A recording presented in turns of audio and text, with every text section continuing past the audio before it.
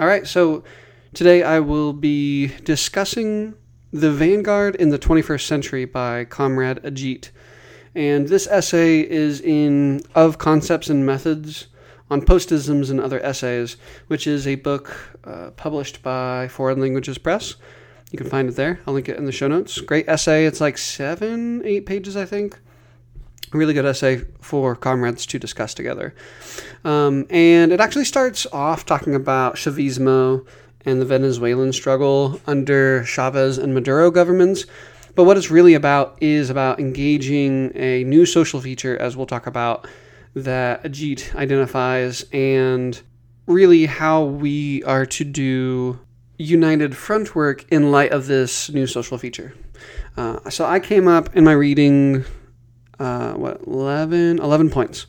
And I'm just going to read my 11 points, and then I have just a little, extended reflection on the point that I came up with. These are not Ajith's, 11 points within the essay.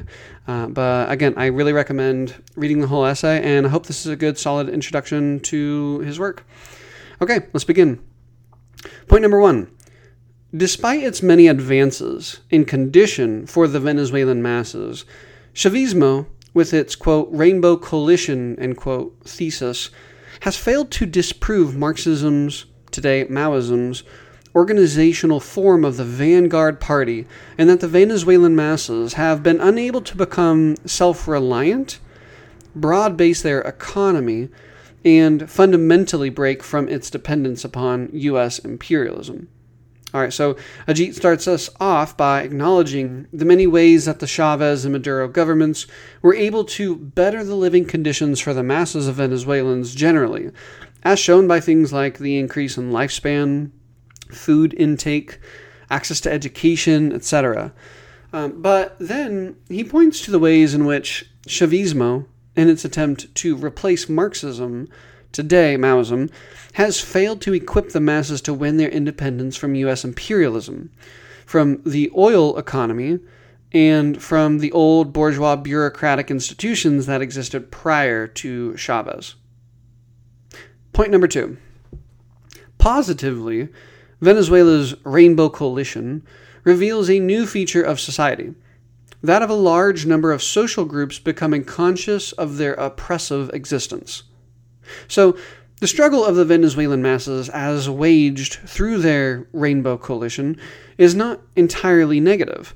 The positive aspect seen in their struggle is that numerous social groups are expressing a heightened sense of suffering and desire to end their suffering.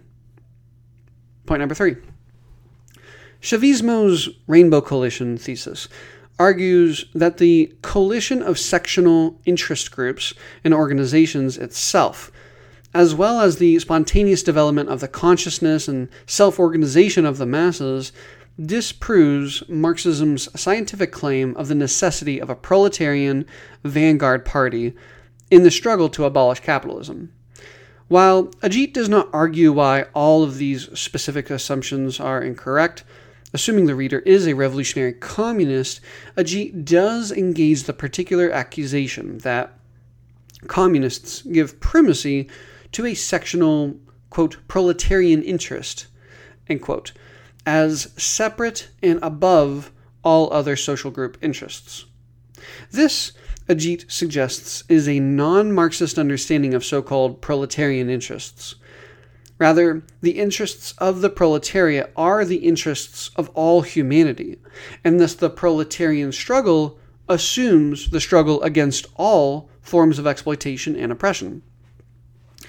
All right, so essentially, the liberation of all humanity, and I would add the planet, from capitalism, colonialism, and imperialism is based upon the interests of the proletariat, in that it is class exploitation that lies at the base of all forms of exploitation and oppression. So it would be incorrect to say, as the postmodern Rainbow Coalition thesis and many dogmatic and sectarian communists do, that the interests of the proletariat are sectioned off, separated from, and hence raised above the interests of the numerous sections of the oppressed masses. And why is this wrong? Because of the objective position of the proletariat in capitalist society in a world of imperialism, the interests of the proletariat and the interests of particularly exploited and oppressed groups are one and the same. None of us can be free unless the proletariat are free, and the proletariat will not be free until all forms of exploitation and oppression are abolished. And this is so for the proletariat because even if you've begun the socialist transition to communism, established a proletarian democracy or a dictatorship of the proletariat, it doesn't mean you've ended the possibility of the re-emergence of exploitation and the road back to capitalism. So until we've developed our relations and consciousness into a communist world, proletarian interests are the interests of humanity, and the proletariat must keep the interests of all oppressed groups at heart. And at the expense of being redundant, to the dogmatic communist, I would say that proletarian interests are inseparable from the interests of LGBT persons, women, Africans, Muslims, indigenous peoples, you name the oppressed group. It is entirely wrong to think class exists outside of those concrete forms of oppression existing today. Yes, it's the base that gives rise to other forms of exploitation and oppression, and in that manner it is primary. But it is not separate or sectional or unrelated. And to the eclectic revisionist, or perhaps the postmodernist, I would say the class struggle is primary. Class struggle is the fundamental struggle from which all other struggles emerge.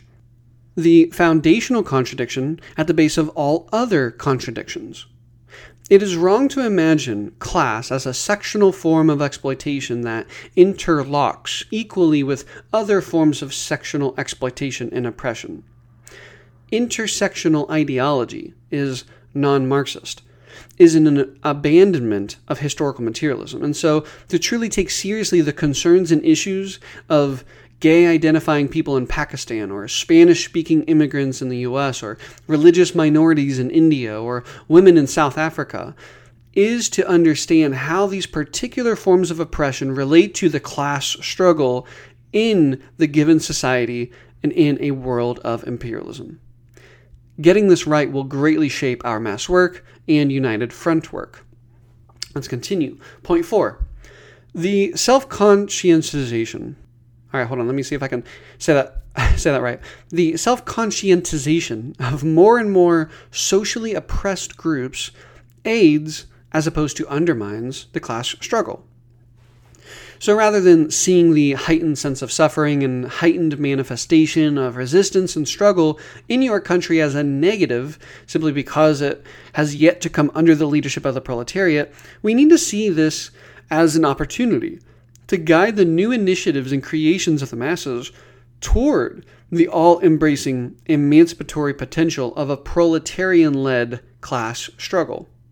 When oppressed groups gather in protest or study or organization, we should celebrate this creation, not tear them down because they unlikely adhere to revolutionary science. The self-conscientization that is occurring is more an opportunity for class struggle than a barrier. Point number 5. Communists must combat sectarianism internal to the party that imagines sectional proletarian interests as existing separate and above the sectional interests of other exploited and oppressed groups. Again, proletarian interests are not separate from women's interests or African interests or indigenous interests or LGBT interests or you name it, right? Because those forms of oppression faced by those particular groups are inseparable from capitalism's class exploitation.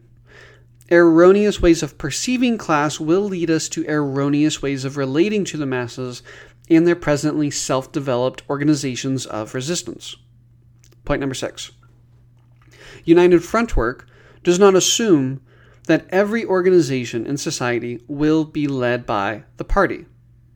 All right, so this point was particularly helpful for me because while I personally never consciously imagined that every organization of the masses during a protracted People's War will either be a friend and under the leadership of the party or an enemy and beyond the boundaries of the United Front. I have heard dogmatic Maoists here in the US suggest that pretty much everyone is an enemy if they are not Maoist, which really is silly. But more concretely, it is entirely wrong and counter-revolutionary itself.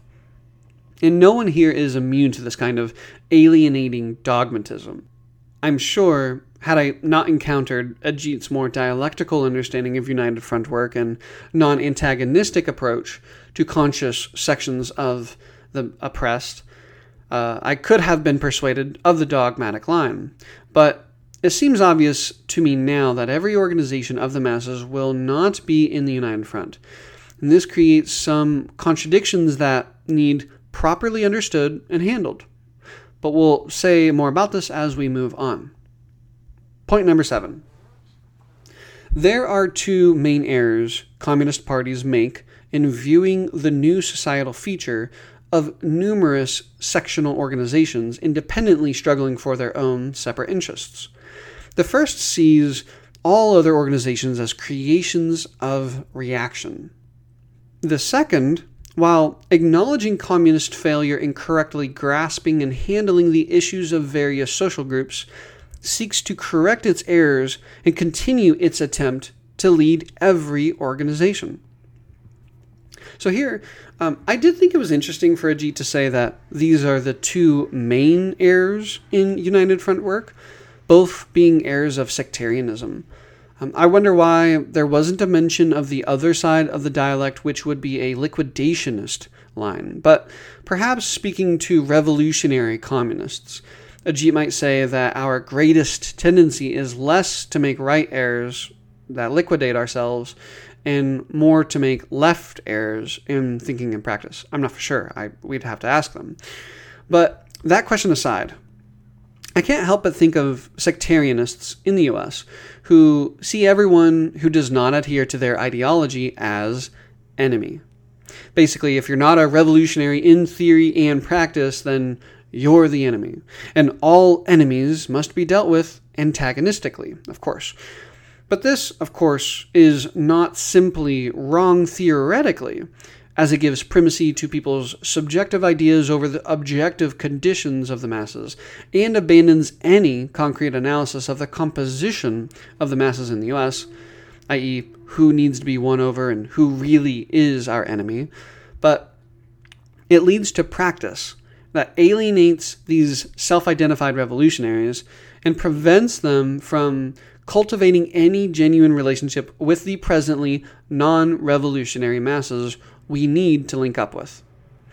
But pertaining to United Front work specifically, Ajith wants us to think about how both of the sectarian errors he mentions assumes every organization that the masses participate in needs to be either created or led by the party.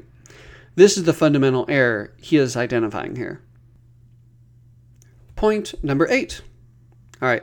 In light of the changed situation that positively has heightened the awareness of the masses of their oppressive existence and negatively ushered in a greater commitment to reformism and sectarianism, communists still need to organize the various sections of the masses and mobilize them toward overthrowing the basic structures of exploitation and oppression. The point here I wanted to make was that Ajith says, and I'm paraphrasing here, okay, so here's this new social feature, right? The task of the Marxist, today the Maoist, is to properly grasp and understand the situation to then correctly handle the situation and its contradictions. I mean, it sounds like a simple point, but that's an immense challenge. Point number 9. While engaging in ideological struggle with identity politics among oppressed sections, a proletarian vanguard should unite with their opposition to the existing system and the struggles brought forth by their heightened awareness of their oppressive existence. And so, in a similar manner as the previous point, Ajith, I think, points us to the mass line in relation to identity-based groups and organizations. Unite with them in their resistance to capitalism, colonialism, and imperialism. Unite with them in their rage against oppression and exploitation and unjust suffering. And we do so with a Maoist political line based on a concrete class analysis, as opposed to liquidating ourselves into the thinking and practice of non-Maoist ideology, but we put out policies and programs and ideas that would solve, potentially, their issues, and we openly support them in their struggle. That's what it means to unite with them and heighten their consciousness and struggle. All right, point number 10. We got 2 more. In relation to United Front work, communists need to wage internal struggles against commandist conceptions of leadership, instrumentalist conceptions of United Front work, which is basically when the United Front is used solely according to whether the party is strong or weak in a particular area, and idealist conceptions of the party being above errors. Earlier on in the essay, Ajith says communists are not salvation-dispensing saviors. And so for our 10th point, I think it's important for Maoists in the U.S. to really focus not just on grasping and handling external contradictions, but correctly handling the internal contradictions within the working group, the organization, and eventually the party. As politics will guide both the Army and United Front, we must diligently critique and self-critique within the Vanguard. Fail to principally, openly, and concretely struggle ideologically amongst ourselves, and we will fail to serve the people. All right, our 11th and final point. Generally, relate to non-United Front organizations and their criticism in a non-antagonistic manner. This is really crucial. If presently we cannot handle criticism, even harsh criticism, from a radical liberal feminist organization, or an anti-communist progressive group, or a non-Marxist black nationalist group, or even from a revisionist organization, then we will not be able to unite with oppressed peoples and develop an all-embracing proletarian-led mass struggle. So let us humble ourselves and see these kinds of challenges as opportunities for development and learning. All right, that's all I got. So thanks for listening in, and I hope you check out the essay that is linked in the show notes and share this episode with comrades. Be encouraged, my friends. The masses are, in many ways, ahead of us, and Maoists are working to come to grasp our present situation and tasks. Okay? As always, follow us on Instagram and Twitter, and you can find some bonus stuff I'm doing on Patreon for free. And thank you to the few people who are supporting the show on Patreon with just a few bucks a month. Really appreciate it, y'all. All right, my friends, we will talk soon. Peace.